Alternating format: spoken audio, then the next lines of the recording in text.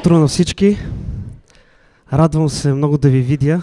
Се радвам, че така и още хора влизат в църквата и вярвам, че църквата ще се напълни и ще имаме едно чудесно време. Чудесно време с нашия Господ и Спасител. И всъщност Словото ни насърчава да се радваме в Господа. Със сигурност сте чели доста от псалмите, където доста от псалмите всъщност се говори за това Словото ни насърчава да отдаваме почет на нашия Господ, не само с песни, с хваления, с всичко в нас и да се радваме. И ми се иска с един такъв кратък пасаж да ви насърча тази сутрин, преди да пееме. Ще ви помоля да се изправим.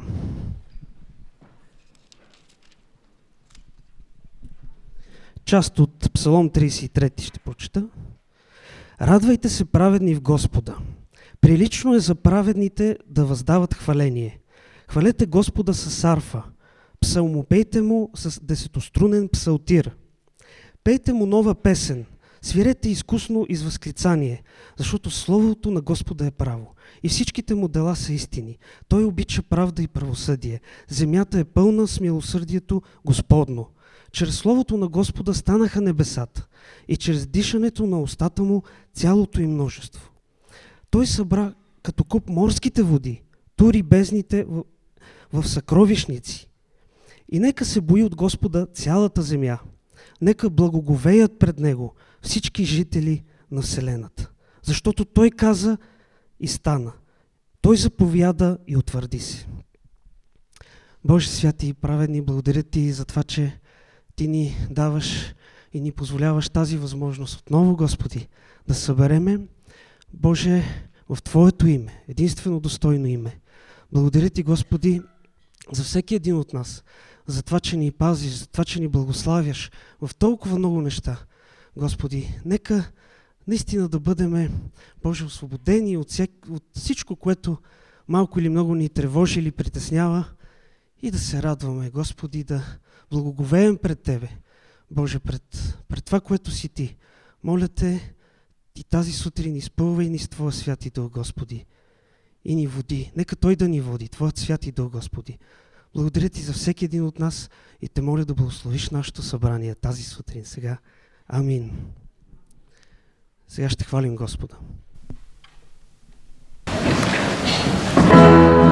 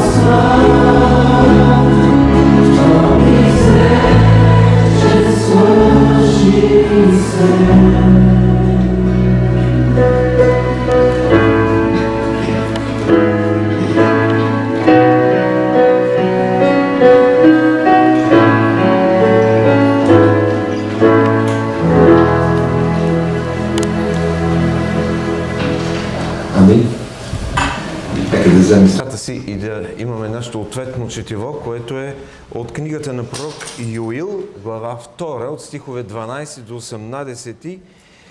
Това е един призив за покаяние, който започва в първи стих така: затръбете в Сион, надайте тревога над святия ми хълм, нека се разтреперят всички жители на страната, защото ще дойде денят Господен и той е близо. И сега,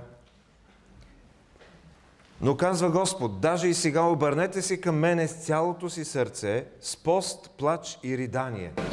И разкръсвайте сърцето си, не дрехите си, и се обърнете към Господа, вашия Бог.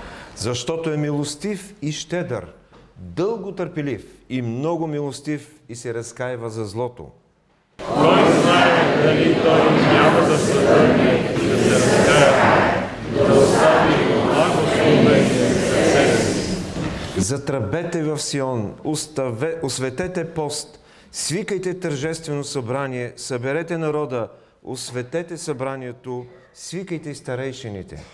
Нека плачат свещениците, служителите Господни, между предверието на храма и олтара, и нека кажат: пощади, Господи, народа си. Тогава Господ поревнова за земята си и се смели над народа си. Амин. Точно това имаме нужда и ние днес. И затова не само трябва да говорим за поста и за молитвата,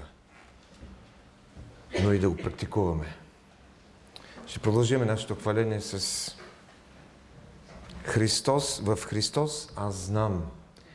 Какво знаем, което имаме в Христос? И то е спасително.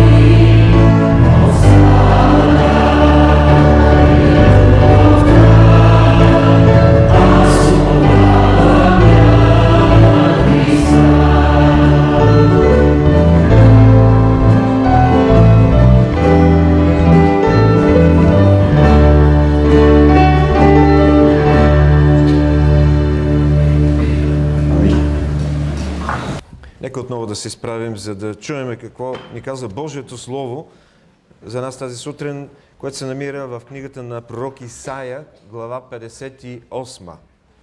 Книгата на пророк Исаия, глава 58. Извикай силно, не се щади, издигни гласа си като тръба и кажи на народа ми, изяви на народа ми беззаконието им и на Яковия дом греховете им.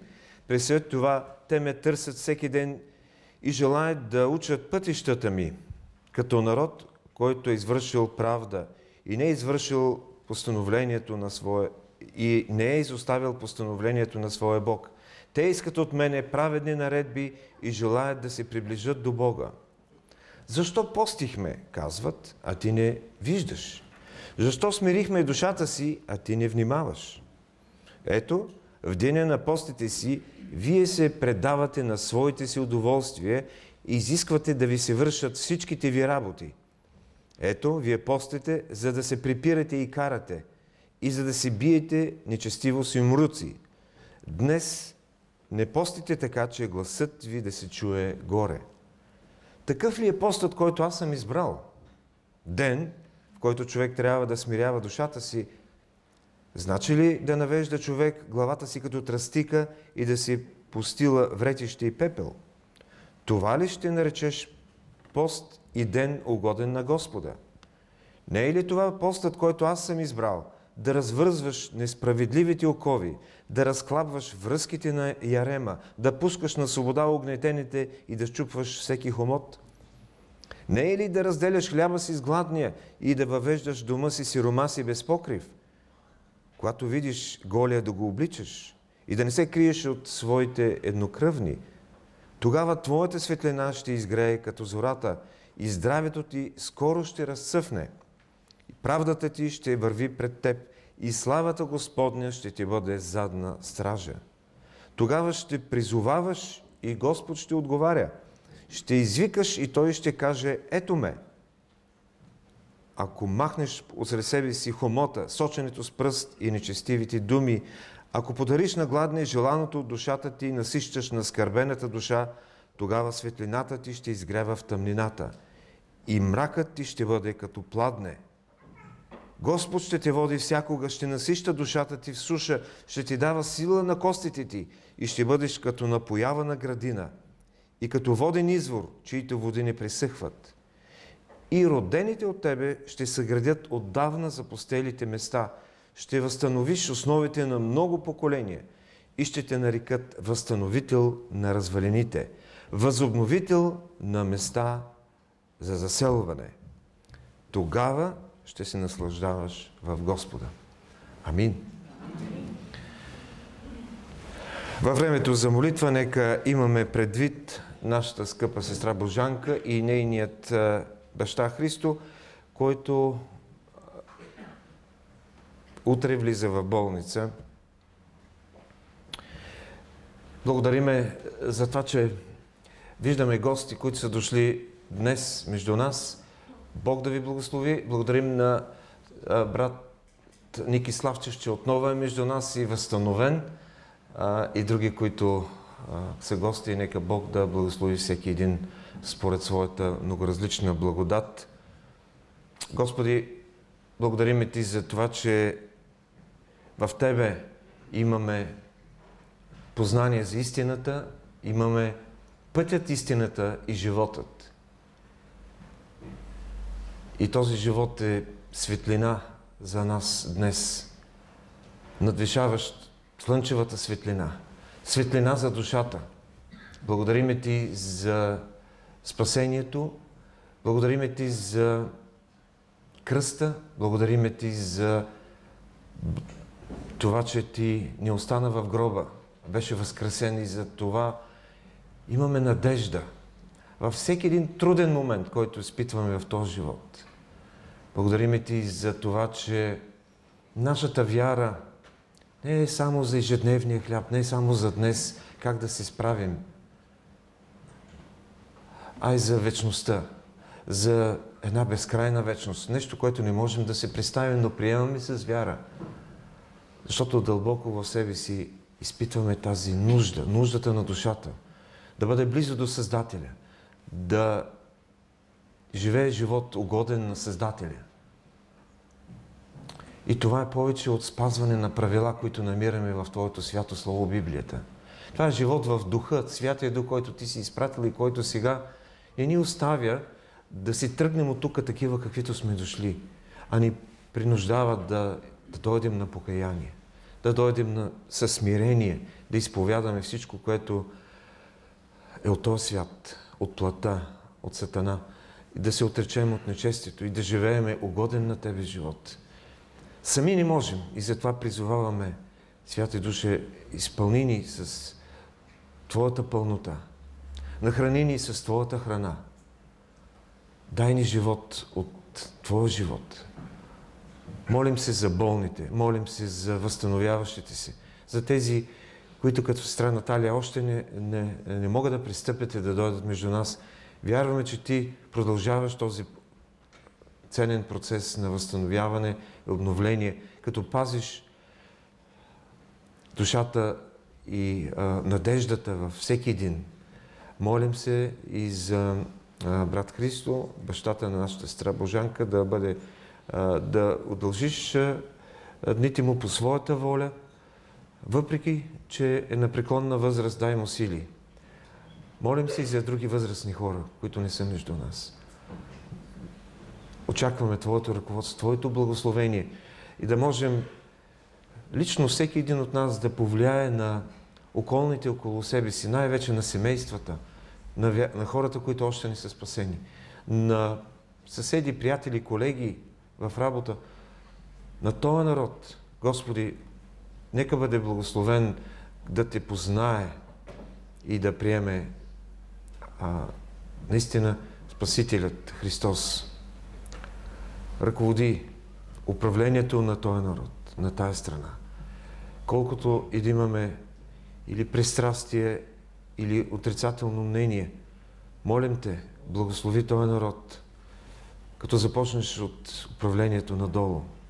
И всичко това смеем да изречеме заедно в една обща молитва, която Ти ни научи да казваме: Отче наш, който си на небесата, да се святи името Твое, да дойде царството Твое, да бъде волята Твоя, както на небето, така и на земята. Хлябът наш насъщни, дай го нам днес и прости ни дълговете наши, както и ние прощаваме на нашите длъжници.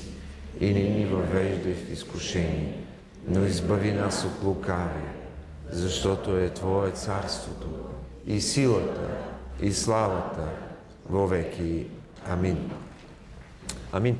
Ще помоля децата да не бързат да отидат в неделното училище, да изчакат още малко, тъй като ще поканя двата отбора, които вчера участваха в библейското състезание, проведено в град Стара Загора, да излезат напред, да ги видиме и някой от ръководителите да сподели впечатление, разбира се, и насърчение. Кой ще го направи? Брат Ники ли? Заповядай микрофона. Добър вечер. Добър ден.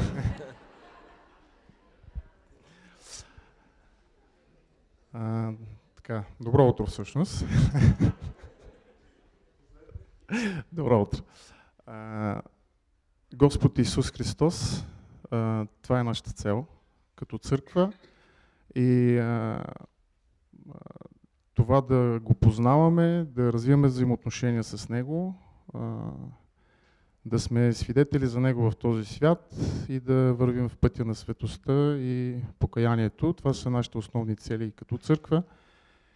И това е нашата задача и това, за което ние като неделни учители се молим за нашите деца, да ги водим в този път на светостта и покаянието, чрез познаване на нашия Господ и Спасител Исус Христос. И като форма за постигането на тези цели, ние сме се съгласили да използваме тази форма и тя е едно състезание тинейджърско за познаване на Божието Слово.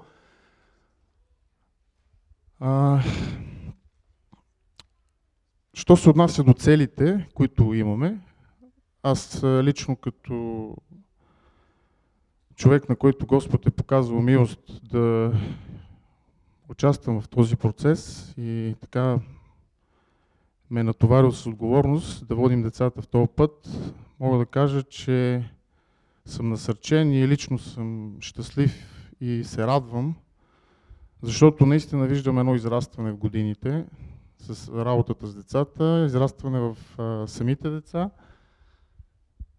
Няма да се спирам за всеки по-отделно, но наистина съм насърчен.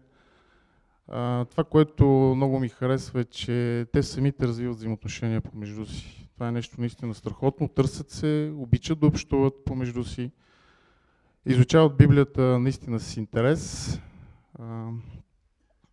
И това са нещата, които лично мене и брат Вики и сестра Мария, които им помагаме, много ни насърчават.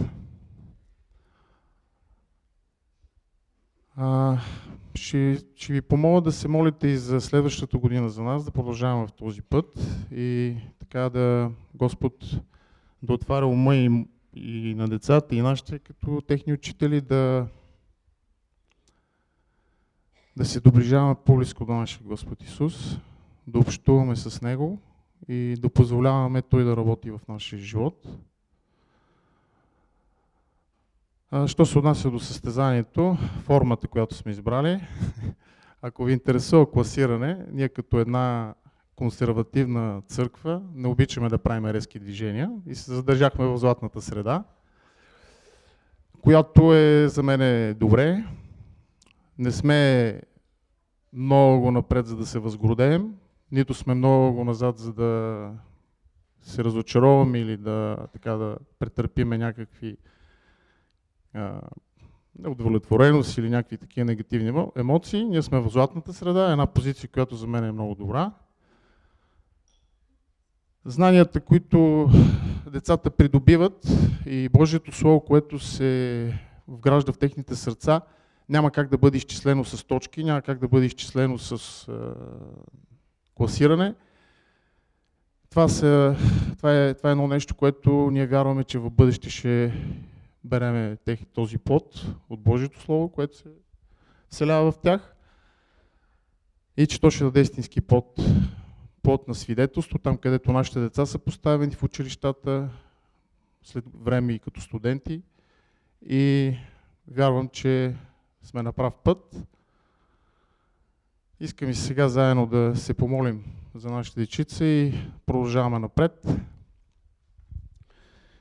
Господи Исусе Христе, Сине Божий, Отче святи праведни, святи души, благодарим Ти наистина за тази възможност, която ни даваш да работим с нашите деца, да ги водим в пътя, по който Ти нас като техни родители ни водиш, да им даваме пример.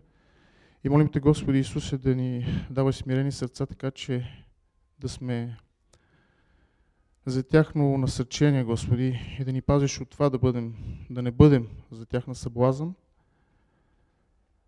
а както угодно на Тебе, всички заедно като църква, като семейства, да вървим в свидетелство за Тебе в този свят, който не Те познава. Там, където си ни поставил. В училищата, децата, между техните учители и съученици, тук в църквата, в нашите семейства, а нас като учители, Господи, там, където си ни поставил на работните ни места, тук в църквата и в нашите семейства, да бъдем истински свидетели за Тебе. Молим То, че святи праведни работи в нашите сърца, чрез святия си дух и чрез Твоето Слово, и работи в нас. Давай ни покаяние тогава, когато грешим, и Те молим, Господи, да ни даваш насърчение тогава, когато сме в правия път, тогава, когато сме там, където Ти искаш да бъдем. Това просим в името на нашия Господ и Спасител Исус Христос. Амин. Амин. Благодарим за това. Ние сме на олимпийския принцип. Важно да участват децата. Резултатите идват по-късно в живота. Амин.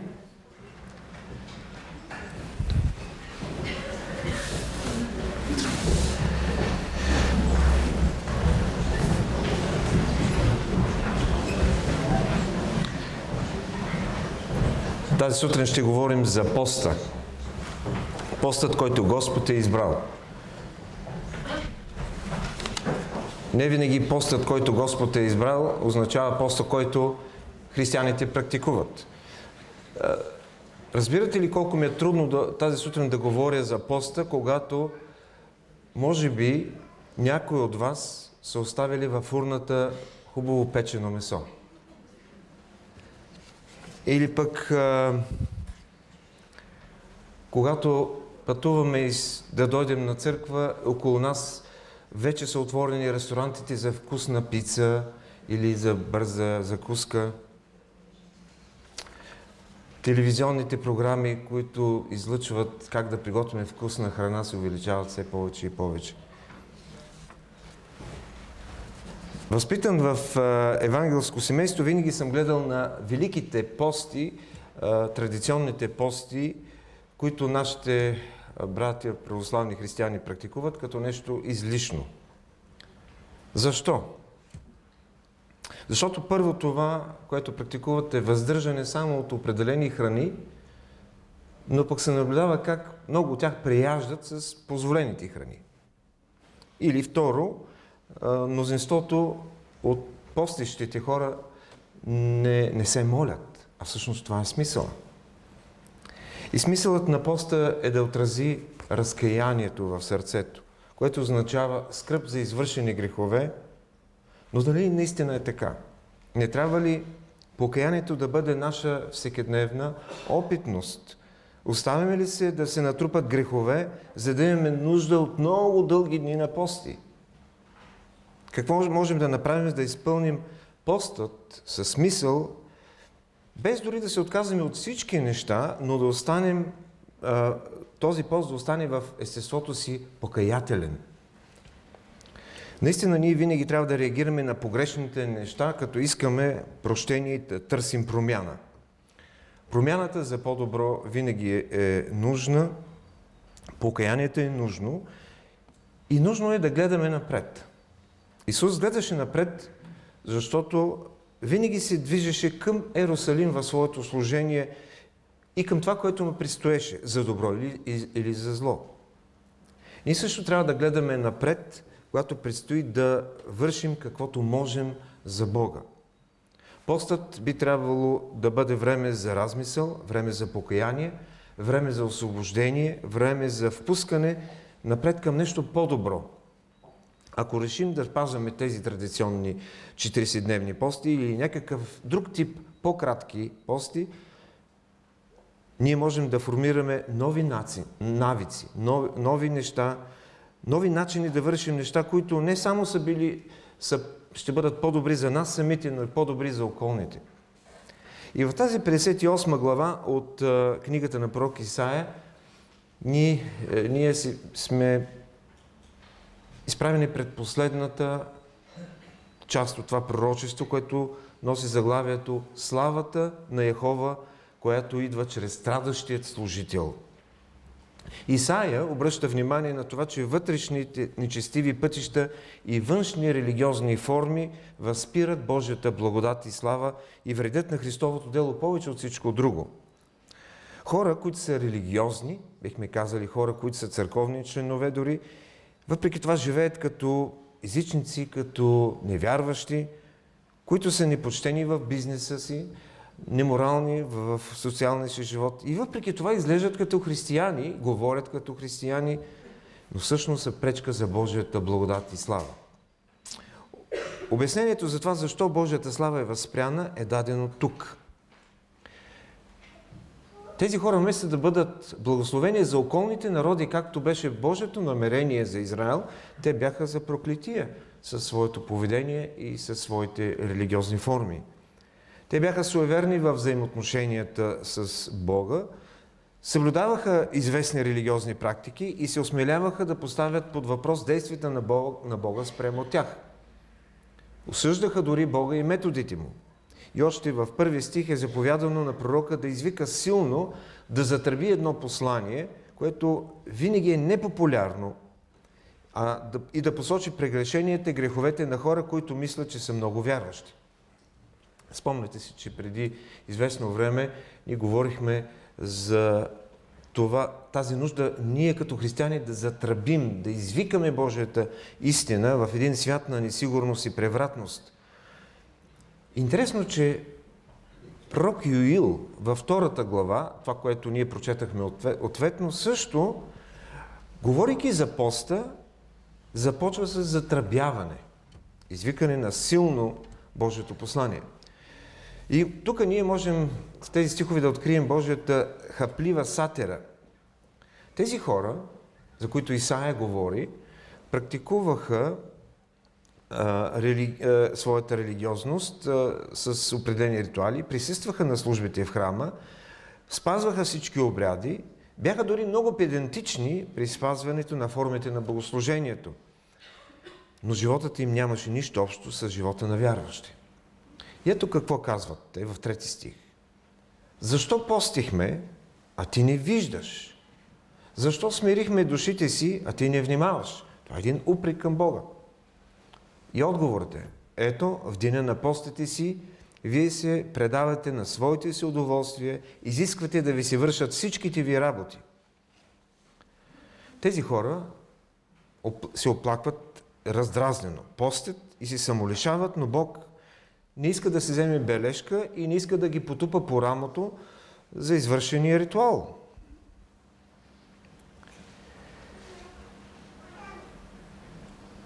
Можем да прочетем само на 2 места, че Бог изискваше в Стария Завет да се пости.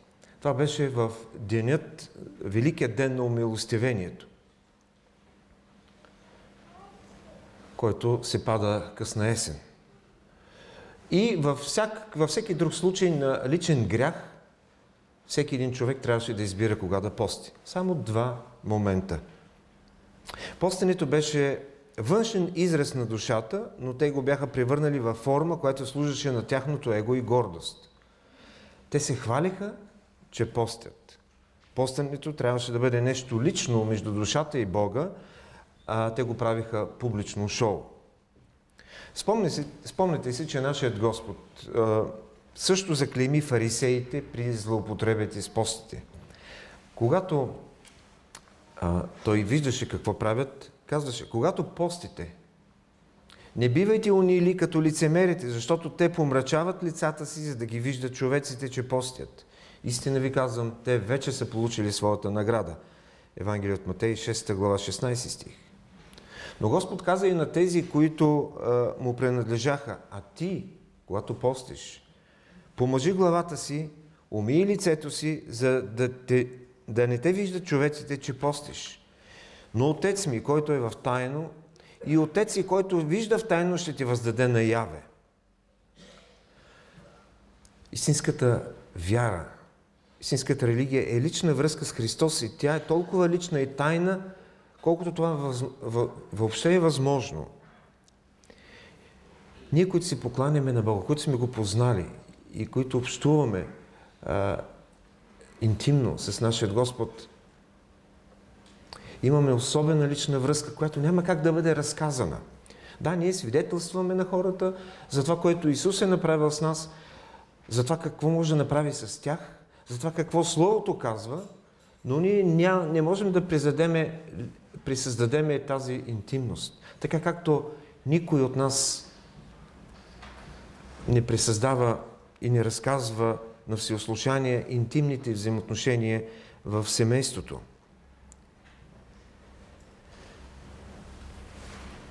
Тъжно е да гледаме как по време на Възкресение Христово в Ерусалимският храм свещеници от различни християнски изповедания, които присъстват там, се боричкат, дори се бият за това кой по-напред да служи в този храм на Възкресение, а преди това са прекарали дългите 40-дневни пости. Колко е тъжно! Колко много се нуждаем днес от реалност, а не от ритуали. И Господ в 5 и 6 стихове разкрива какъв е постът, който Той е избрал. Такъв ли е постът, който аз съм избрал? Ден, в който трябваше да смирява душата си. Значи ли да наведе човек главата си като тръстика и да си постила вретище и пепел? Това ли ще наречеш ден и пост угоден на Господа? Не това ли е постът, който аз съм избрал? да развързваш несправедливите окови, да разслабваш връзките на ярема, да пускаш на свобода огнетените и да счупваш всеки хомот. Исаия тук използва сарказъм, за да отхвърли всяко лъже благочестие. Истинското благочестие, казва то, не е това, което е приемливо за човека, а това, което е приемливо за Бога. Давид заявява в Псалом 51 стих 17: жертви на Бога са дух съкрушен, сърце съкрушено и разкаяно Божие ти няма да презреш. Бог е този, който определя истинският смисъл на поста и истинското благочестие, което съпътства истинския пост. Апостол Яков в 1 глава 27 стих потвърждава това и за Новия завет. Чисто и непоръчно благочестие пред Бога и Отца е това: да се грижи човек за сирачетата и вдовиците в неволята им и да пази себе си неопетнен от света. Може би ние обръщаме малко реда. Нужно е първо да бъдем опазени себе си, да бъдем очистени и тогава ще следва това истинско благочестие. Какво ще се случи, ако нашето благочестие е чисто и постът е такъв, какъвто Бог е избрал за нас? Какво би станало, ако молитвата и поста са такива, които Господ ги е определил? В 9 стих се изяснява: тогава ще призоваваш и Господ ще отговаря. Ще извикваш и Той ще каже: ето ме. Ако махнеш от сред себе си хомота, соченето с пръст и нечестивите думи. Бог искаше да чуе молитвите на тези хора, искаше да ги благославя, искаше да отвори прозорците на рая и да излее благословение върху тях, но сърцата им не бяха отворени, за да приемат тези благословения. Това, което бе вярно тогава и днес, е вярно за вярващите. Ние често казваме: молитвите ми остават без отговор. Защо? Защото Бог не иска да отговори ли? Не. Проблемът е в това, че сърцата ни не са отворени да приемат благословението, което Бог иска да ни даде. Бог казва: в мига, в който извикаш към мене, когато постиш наистина, ще кажа: ето ме. Искаме ли да изпитваме подобно благословение на отговорени молитви като резултат от пост, който Бог е избрал? Да решим да го практикуваме. Ние сме призовани да постим, защото сме гладни за Бога. Това е противоположното. Ние сме гладни за храната всеки ден, но дали сме така гладни за Бога? Ричард Фостър в изследванията си за поста и молитвата, представени в книгата "Празнуване на дисциплините", пише, че не е имало през последните няколко столетия нищо написано за поста. Нищо написано от християнски автори за поста. Разбира се, в Божието Слово намираме всичко, което е важно и ценно, което трябва да знаем за поста и за молитвата, но този факт сам по себе си е показателен за състоянието на Христовата църква в световен мащаб. Затова има объркване и неразбиране по отношение на практиките на поста. Има няколко видове пост. Нормален пост, когато се въздържаш от храна за определено време. Има частичен пост, ограничава се само от някои храни. Това е така нареченият традиционния дълъг пост. Има абсолютен пост, отказ от всякаква храна и от всякакво питие. Има общ пост, който включва група от вярващи или цяла църква. Има и национален, всенароден пост, когато целият народ е отдаден на пост. И в Писанието научаваме за еднодневен пост, за тридневен пост, за 7-дневен пост, за 40-дневен пост. И в Новия Завет откриваме, че ранните християни не само са се молили, но са и постили. Кои са причините, за да се предаваме на пост? В Евангелието от Марко, 2 глава, от 18 до 20 стихове, четем за една ситуация, в която учениците Христови са провокирани и изобличени от Йоановите и от фарисейските ученици, че не постят. Какво става? Ние сме изостанали. Всички постят, а ние не постим. Отговорът на Спасителя е ясен. Не е нужно да спазвате официалната традиция. Но ще дойдат дни, казва той, когато младоженецът ще бъде отнет и тогава през онези дни ще постите. Сега нашият въпрос е, живеем ли в онези дни? Живеем ли в последните дни, за да имаме нужда да постим? Защо сега сме потикнати да постим и да се молим по-усърдно? Откъде е това желание?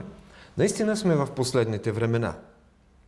Виждаме с какви темпове се възкръсва този хуманизъм в световен мащаб. Виждаме как семейството отвътре е разкъсвано, а отвън му се налагат правила и нови определения за това какво е семейството в светлината на половата идентичност. Хиляди бебета се убиват чрез абортите. Неморалността гордо развява знамена по нашите улици.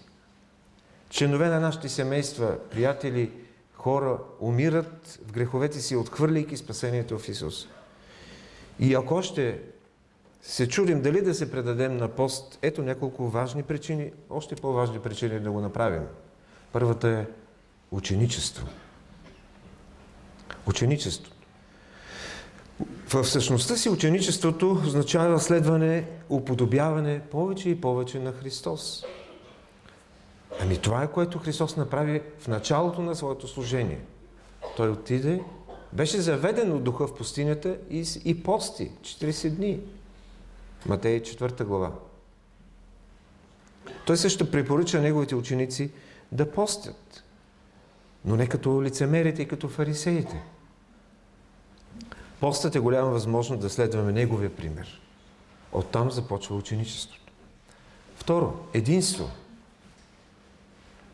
Изглежда за нас, евангелските християни, които не сме поробени или не следваме тези църковни календари и традиции, лесно е да забравяме, че сме част от историческото християнство, разпространено навсякъде и географски. Спазвайки определен вид пост, това е начин да разширим своето виждане и символично да съединим ръцете си с по-голямото християнско семейство, което традиционно пости. Единство. Трето място – съчувствие. Ние, които днес изпитваме свобода да изповядваме вярата си, забравяме, че в различни части на света в този момент много християни страдат заради вярата си. Гонени са. Крият се. Не могат да проведат нормално богослужение, а са в тайни малки групи. И в тези дни на пост, ние смирявайки себе си, по един начин съчувстваме на тези хора, състрадаваме с тях и си припомняме, че има цена за следването на Исус, която не трябва да отхвърляме и да забравяме. Съчувствие. На четвърто място, друга причина – себеобуздание. Себеобуздание. Апостол Павел пише в 1 Коринтяни 6 глава 12 стих: всичко ми е позволено, но не желая да съм обладан от нищо. Постът е начин да се уверим, че ние не сме обладани от кофеина, от определени храни, от Фейсбук и какво ли не. Колко много неща ни впримчват и ни заробват. На пето място – да станем духовни християни. Апостол Павел разделя вярващите на плътски и духовни. Оригиналните думи говорят за това какво означава смисъла плътски. На латински и на френски думата означава чувствен. И оттам е произлязла една друга дума, свързана пак с постите, и вие може би ще се учудите за това. Думата е карнавал. Карне вале. С Богом плът. Традицията в древността е била именно такава. И то християнска традиция. Когато точно преди да започнат великите, дългите пости, хората се устроили пиршества, карнавали, забавление и много хубаво ядене. Така че да могат да издържат тези 40-дневни пости. Сбогуване с плътта. Това е идеята. Може би някой тази сутрин ще си каже, аз не съм плътски християнин, защото не правя така. Не ходя по карнавали, не преяждам точно преди пости. Аз съм свят, извисен, духовен християнин. Но има други белези на плътското, които апостолът в 1 Коринтияни 3 глава говори, понеже и достига сте плътски, защото докато има между вас завист и разпри, не сте ли плътски и не постъпвате ли по-човешки?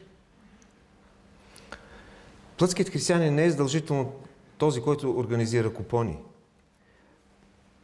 А тук се казва този, който чрез разпри и зависти причинява раздори, клюки, горчивини, борби, разделение.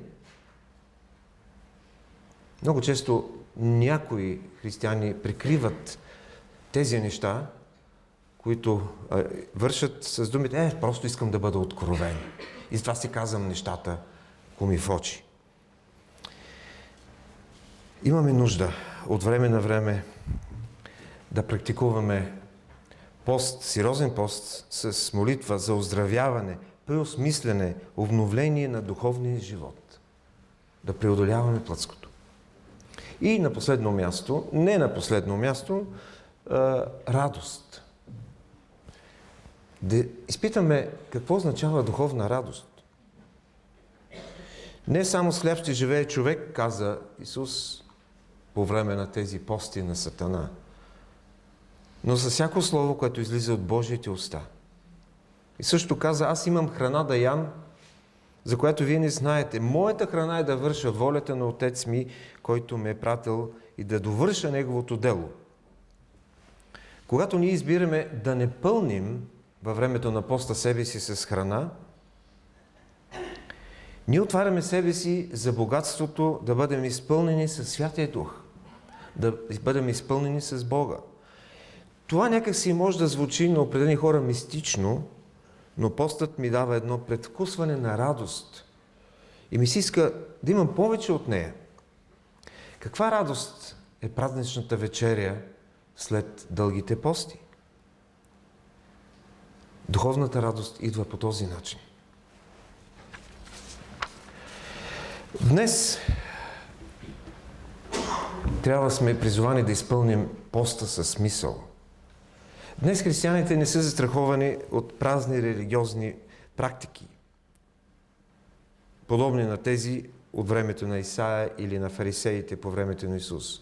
Разбрах за един християнин, който се хвалил, че произнасял всеки ден по няколко пъти молитвата на Явис, записана в Първо летописи 4 глава 9-10 стих, и е повтарял като формула. И казва, всеки ден, в продължение на един месец, аз се повтарях и Господ благослови изключително моя бизнес. Аз не вярвам, че има сила в повтарянето на определени думи или спазване на някакви правила. Святия Дух е този, който акумулира в нас сила. Така е и поста, ако е само диета, без молитва, без смирение и благочестие, няма никаква полза. Исус бе воден от Духа в пустинята да пости. Нека и ние да бъдем водени да постим. Толкова много причини имаме да го направим. Повече от тези, които аз изредих преди малко. Да се откажем от исканията си, да се фокусираме върху това, което наистина се нуждаем. Да се откажем от някои свои мнения, от своята си самодостатъчност, от своята си гордост, да дадем място на Божията истина, да се откажем от някои права, които ни се полагат, от желание, от преференции, които ни се натрапват, от удобства, за които копнеем. И всичко това заради Божията воля в нашия живот. Да отстъпим от своят страх, от своите съмнения, безпокойства, заради Неговия план за нашия живот. Да се отречем от себе си, за да може Той да се възвеличава, а ние да се смаляваме. Да даваме, защото Той даде себе си за нас. Нека се покаваме с думите: измий ме съвършено от беззаконието ми, очисти ми от греха ми. Нека се молим с думите: сърце чисто сътвори в мене, Боже, и дух постоянен обновявай вътре в мене. Бог да ни благослови. Небесни Отче, приготви сърцата ни да живеем живот на предаване, живот на отричане от себе си, да се отказваме, за да получаваме от Тебе. Приготви сърцата ни, за да почетем Твоята смърт и да празнуваме Твоето възкресение. Помогни ни и ни благослови в това. Амин.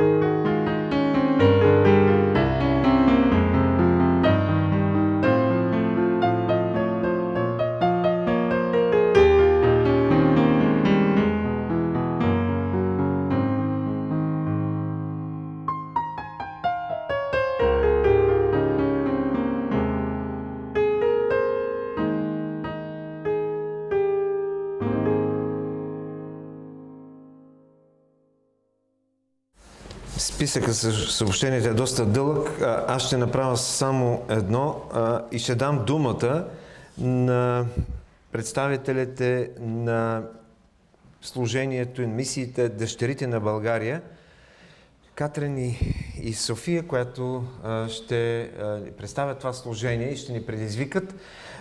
За кратко, преди това само да кажа нещо важно. Тази вечер нашето богослужение не е в 18 часа. Зная, че ще дойдат хора, които не са били скоро на служба в 18 часа, но това е едно специално богослужение, събрание от 16 часа, от 4 часа след обяд, когато ще почетем 70 годишнината от процеса срещу евангелските пастири. Като част от историческата съдба на българската нация, тези, които дойдат, след обяда ще получат едно книжле, което има доста информация за събитията през този тоталитарен период. Това събрание е организирано от Обединени евангелски църкви, така че елате по-рано, от 4 часа след обяд. Жертвайте следобедната дрямка, ако е нужно, да научим неща, които не сме знаели, или да си припомним неща и да кажем на младите, които изобщо пък нищо няма да знаят за това, което се е случило през тези години. Сега давам думата на Катрин и на София. Заповядайте да ни кажете какво правите, защо го правите, къде го правите и как можем ние да помогнем. Заповядайте. Добро утро. Казвам се Катрин. Аз съм София. Познавате ме. Ние сме част от фондация Дъщерите на България.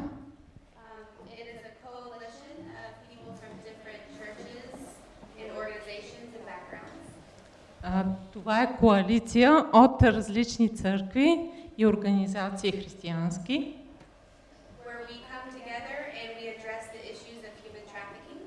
И ние се събираме заедно, събрани сме всъщност заедно в фундацията, за да се бориме срещу трафика на хора. И по-специално тук в България, българските жени.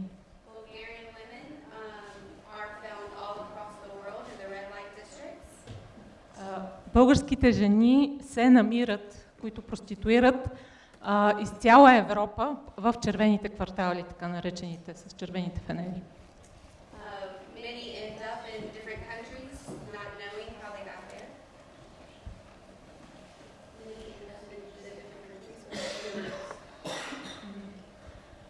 И в много от страните те не знаят всъщност как тези жени са попаднали там. Хората, които са в страните и които помагат на тези жени, не знаят как тези жени са попаднали там. Ние се събираме заедно и се молим. И имаме проекти. Започнали сме проекти. Нашия първ проект. Ние сме домакини на форуми и обучения.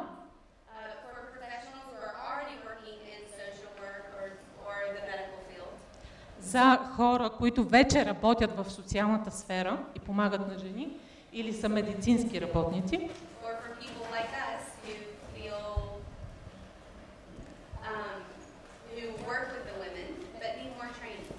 Или хора, които имат желание да помагат на подобни жени, но имат нужда от обучение.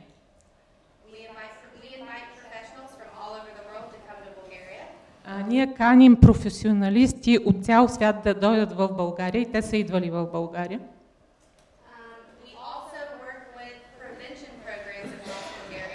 Също така имаме превенция, осъществяваме превенция из цяла България.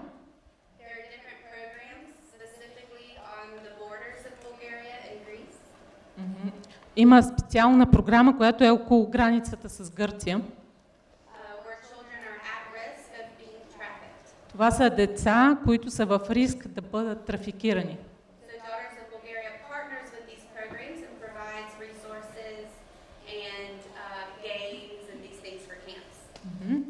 И дъщерите на България партнираме с друга организация, която провежда лагери за деца с цел превенция. И ние помагаме, всъщност, член от нашия екип участва и също така снабдяваме, финансово им помагаме също така. Също така имаме и преводачески, превеждаме много материали всъщност, това е, което правиме.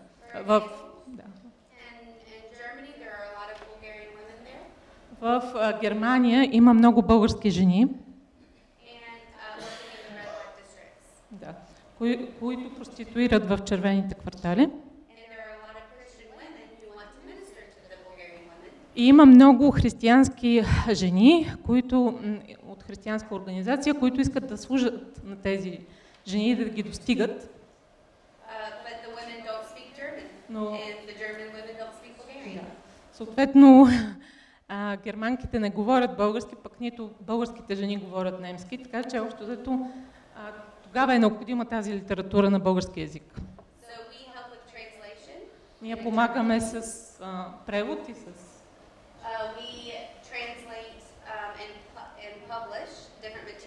И ние сме превели и сме публикували доста материали, които са точно специфични в тази област. И сме ги изпратили в Европа, ги изпращаме също така. И където е необходимо, където има нужда от тях.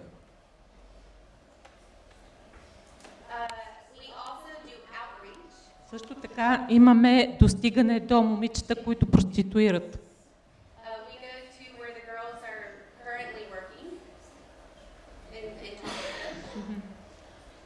Всъщност отиваме при момичета, които проституират в момента, с това се занимават и говориме с тях. Повечето от тях са майки, които нямат майки собствени, т.е. от домове са. Да, и техните нужди са практични.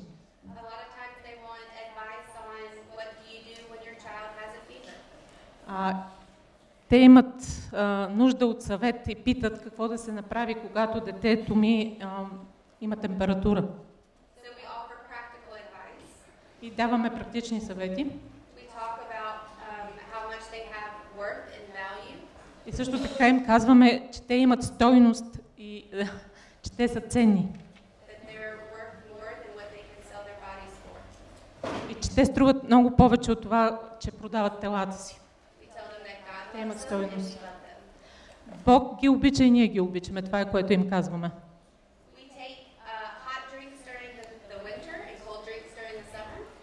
Също така им предлагаме горещи питиета по време на зимата и студени по време на лятото.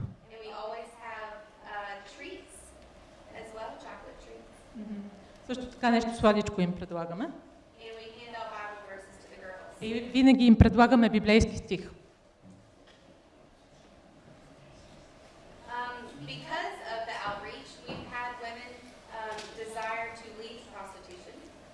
И започвайки с достигането на жените, всъщност имаме, Бог направи нещата така, че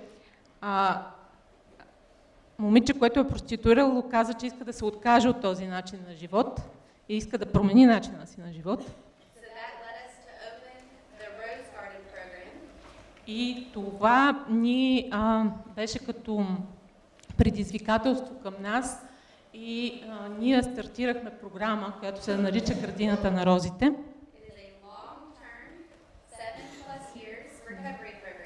Това е възстановителна програма, която е в срок от 7 години, като най-малко.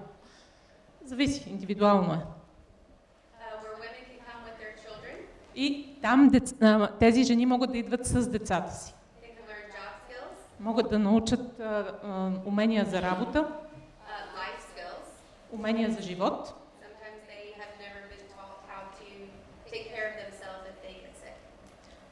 Понякога те не знаят как да се погрижат за самите себе си, когато се разболеят. Но също така им предлагаме и умения за смисъл, ги обучаваме за да бъдат възстановени като цялостно, като личности. Но също така това, което им предоставяме, това е едно семейство. Ние ставаме тяхното семейство. Те стават част от нашето семейство. И ние им говориме много за Исус.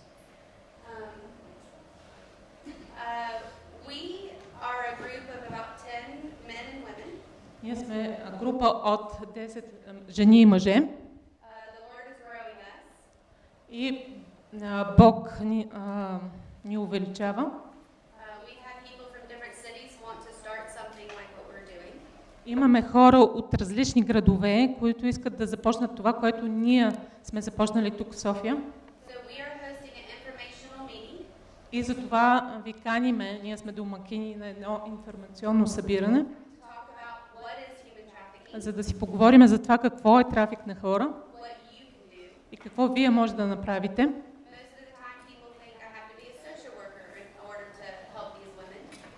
Хората в повечето случаи си мислят, че трябва да са социални работници, за да могат да помагат на такива жени. Но това не е истина. Ние се нуждаем от лекари, от счетоводители, от жени, които обичат да плетат, да се занимават с шиене. Хора на изкуството,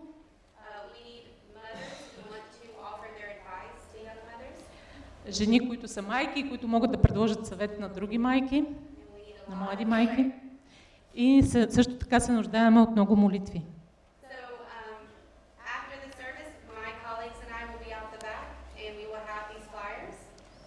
След края на службата ние ще бъдем отзад и ще ви предложим тези флаери.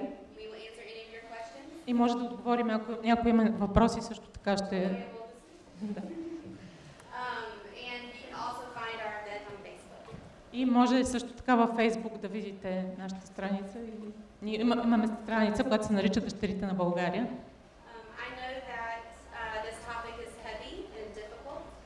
Знам, че тази тема е тежка и трудна.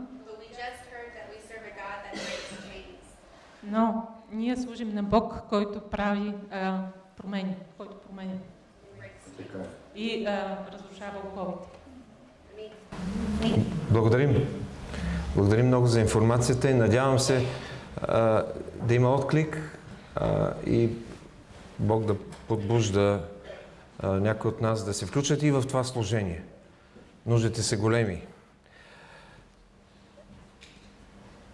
Грехът е голям, но Божията благодат превъзхожда. Благодатта засенчва греха, казва апостол Павел в Римляни 5 глава 20 стих, където се умножава престъплението, преумножи се благодатта. И дано това да бъде истина и за служението на дъщерите на България, както и за нас по-отделно. Преди да дам думата за представяне на новия сайт за църквата, да кажа още няколко съобщения. Традиционно библейските групи продължават според графика, вторник и четвъртък, в сряда молитвеното събрание, преди това събранието на сестрите от 4:30. Вестник Зорница може да намерите.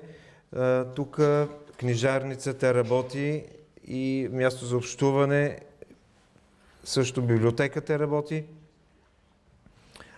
Преди в молитвата ние казахме, че възрастният брат Христо има нужда влиза в болница, но той има нужда за поне 2 нощувки. Някой да стои при него през нощта, съответно срещу заплащане. И тези от вас, които имат възможност следващите дни да помогнат в това, нека се обърнат за повече информация към сестра Светла Николова. Също така, следващата седмица в събота от 9 часа е семинарът, воден от лектори от Англия, Асоциацията Слава и Госпел, която 2 пъти в годината ни посещава и след това провеждат семинари в Велинград за цяла седмица, но в събота ще ни проведат семинар върху книгата Битие. Призовавам всеки неделен учител, всеки, който води групи, всеки, който служи по някакъв начин и всички, които имат желание да научат нещо повече за книгата Битие. Това е фокусът в събота, 16 от 9 часа в кафе книжарницата Долния салон. А следващата неделя ще празнуваме денят на евангелската песен, когато ще бъде също така много по-различно, с по-голяма програма на хора. Да дадем възможност да още допълнително съобщение, преди да видим съобщението за новия сайт. Бих помолил брат Искрен, да загаси тези лампи. Хората от галерията ще те намразят, брат Искрене. Сега е друго. Добре. Добър ден и от мен. Аз искам да ви направя едно съобщение, което е свързано с семейния лагер, който организираме тази година. Семейния лагер е свързан с семейства от църквата, които посещават нашата църква, също така и които са поканени от други семейства. Информацията за лагера е следната. Той ще се проведе в началото на май месец, от 4 до 6 май. Записвания за лагера може да направите вече. На някои от семействата са изпратени по имейл регистрационни форми. Семейство, което желая да се включи в лагера, може да се обърне към мен и моята съпруга, както и към семейство Емануилови, Виктор и Мария. като предоставите имейл, след това ще ви бъде изпратена форма, на която вие ще можете да се регистрирате и да се запознаете с подробностите относно лагера. Темата, която ще застъпим на този лагер, отново е свързана с семейството, християнското семейство, като част от църквата и по-специално служението на семейството като част от църквата и като част от обществото. И нали, това е продължение на част от темата, която засегнахме и миналата година. Миналата година беше засегнато, вниманието беше насочено върху това как семейството да бъде част от църквата, членството в църквата и служението. И тази година ние просто искаме да развиеме и да наблегнем на това как семейството служи в църквата и извън църквата. Надявам се да имате желание да се включите. Можете да се обърнете, както казах, към мен, моята съпруга и семейство Емануилови. Говорители на това събиране ще бъдат семейство Делчо и Нина Атанасови. Това е пастор Делчо Атанасов. Те служат в църквата в Дебър, както също и в църквата в район Тракия в Пловдив. Сигурно някои от вас ги познават, но когато дойдете на събитието, ще се запознаете. Те ще бъдат с нас през цялото време на събитието. Това е. Благодаря ви. Сега да видим какво имаме в интернет пространството, като част от един обновен сайт. Съвсем набързо с Ники ще ви покажем на обновения сайт на църквата. От известно време той функционира. Все още има доста неща, които предстои да качим като архив, но сайта работи, основната информация е там. Визията е изцяло обновена. Искам специално да благодаря на брат Влади Боянов за фотографиите, за снимките. Повечето снимки в сайта са правени от него. Значи, така може да видим, ако искате набързо само менюто горе. Имам така, в горната част има меню за нас, където може да видите основни доктрини на църквата, извадени от устава на църквата, в какво вярваме. Може да видите нашия екип. Да, може би да видим, ако искаш, нашия екип, тази секция. Информация за пастирите, с контакти на пастирите, телефони, имейли, екипа от дякони, членовете на Духовния съвет, членовете на настоятелството. За всеки има малка информация, кратка, така като биография и 2-3 думи и снимка. Това е Духовния съвет. Следващата част служби, всъщност тази част беше повода да се решим на този тип дизайн, тъй като доста добра организация има на богослуженията и на записите. На всички служби може да видите записите качени до момента, които не са много, но предстои постепенно качваме всички записи от последните няколко години. Може да бъдат потърсени в ето това малко меню в дясно. Може да търсите по книги, по които е проповядвано, по теми, по поредици. Повечето, част от богослуженията са в някакви поредици. По говорители, може да видите тук всеки да изберете и да видите всички проповеди, да речем от пастир Николов. И по месеци може да търсите и по конкретни дати.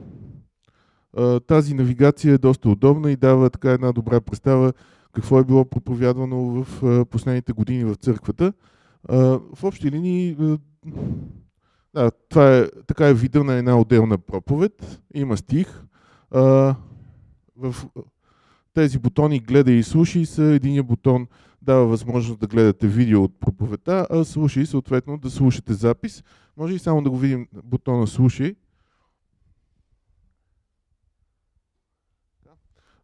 В тази част може да свалите всяка проповед във вид на MP3 файл. Горе в дясно има един бутон за download. Тоест може да я слушате онлайн на сайта, а може да я свалите локално като MP3 файл.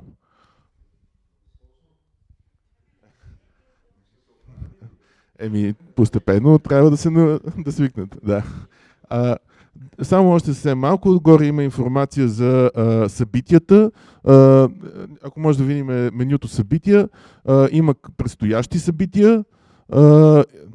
Да, може би да видим предстоящите събития. Това е календара. Тук може да се види какви събития предстоят през съответния месец. И може би пак да видим предстоящи събития. Там може да изтеглите бюлетина във вид на PDF файл, бюлетините от последните няколко месеца. Това са предстоящите събития за месеца. Ето това е нещо, което предстои днес след обяд. Тази служба от 4 часа. И в следващите секции са вече хваление, има информация за хвалебната група, за църковния хор, има отделни служения. Може би да минем по-бързо да натовчаваме хората. В служенията може да видите за отделните служения в църквата, примерно групата, която ходи в затвора в Болов дол, информация за нея, за младежкото служение, за отделните библейски групи, за женското служение. И накрая може да видите контакти за църквата и в други може да видим секцията приятели. Например, тук има информация за организации, свързани с църквата, като Съюза на евангелските църкви, Вестник Зорница, СЕТ, Слави Госпел, MTW и други така, приятели на църквата. Може да добавим и още тук. Предстои тази информация да бъде още обогатена.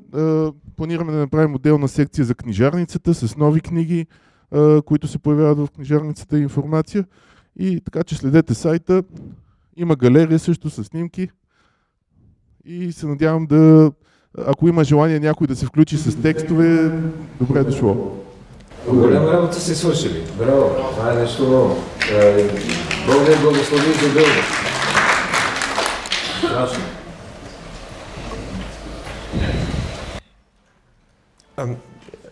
Още нещо ще добавя към съобщенията. Вие имате, който не се е взел бюлетин за месеца, повечето от вас знаят, освен всичките неща, на 22 март, когато е първа пролет, така да се каже, имаме молитвено бдение. И предложението ни е да имаме ден на пост, този ден.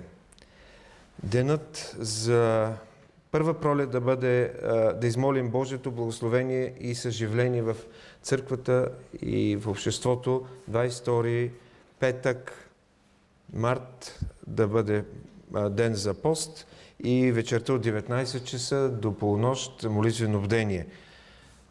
Това, което имах да кажа, надявам се да не съм пропуснал нещо важно и ще завършим с песента "Кажи от кога не си се молил".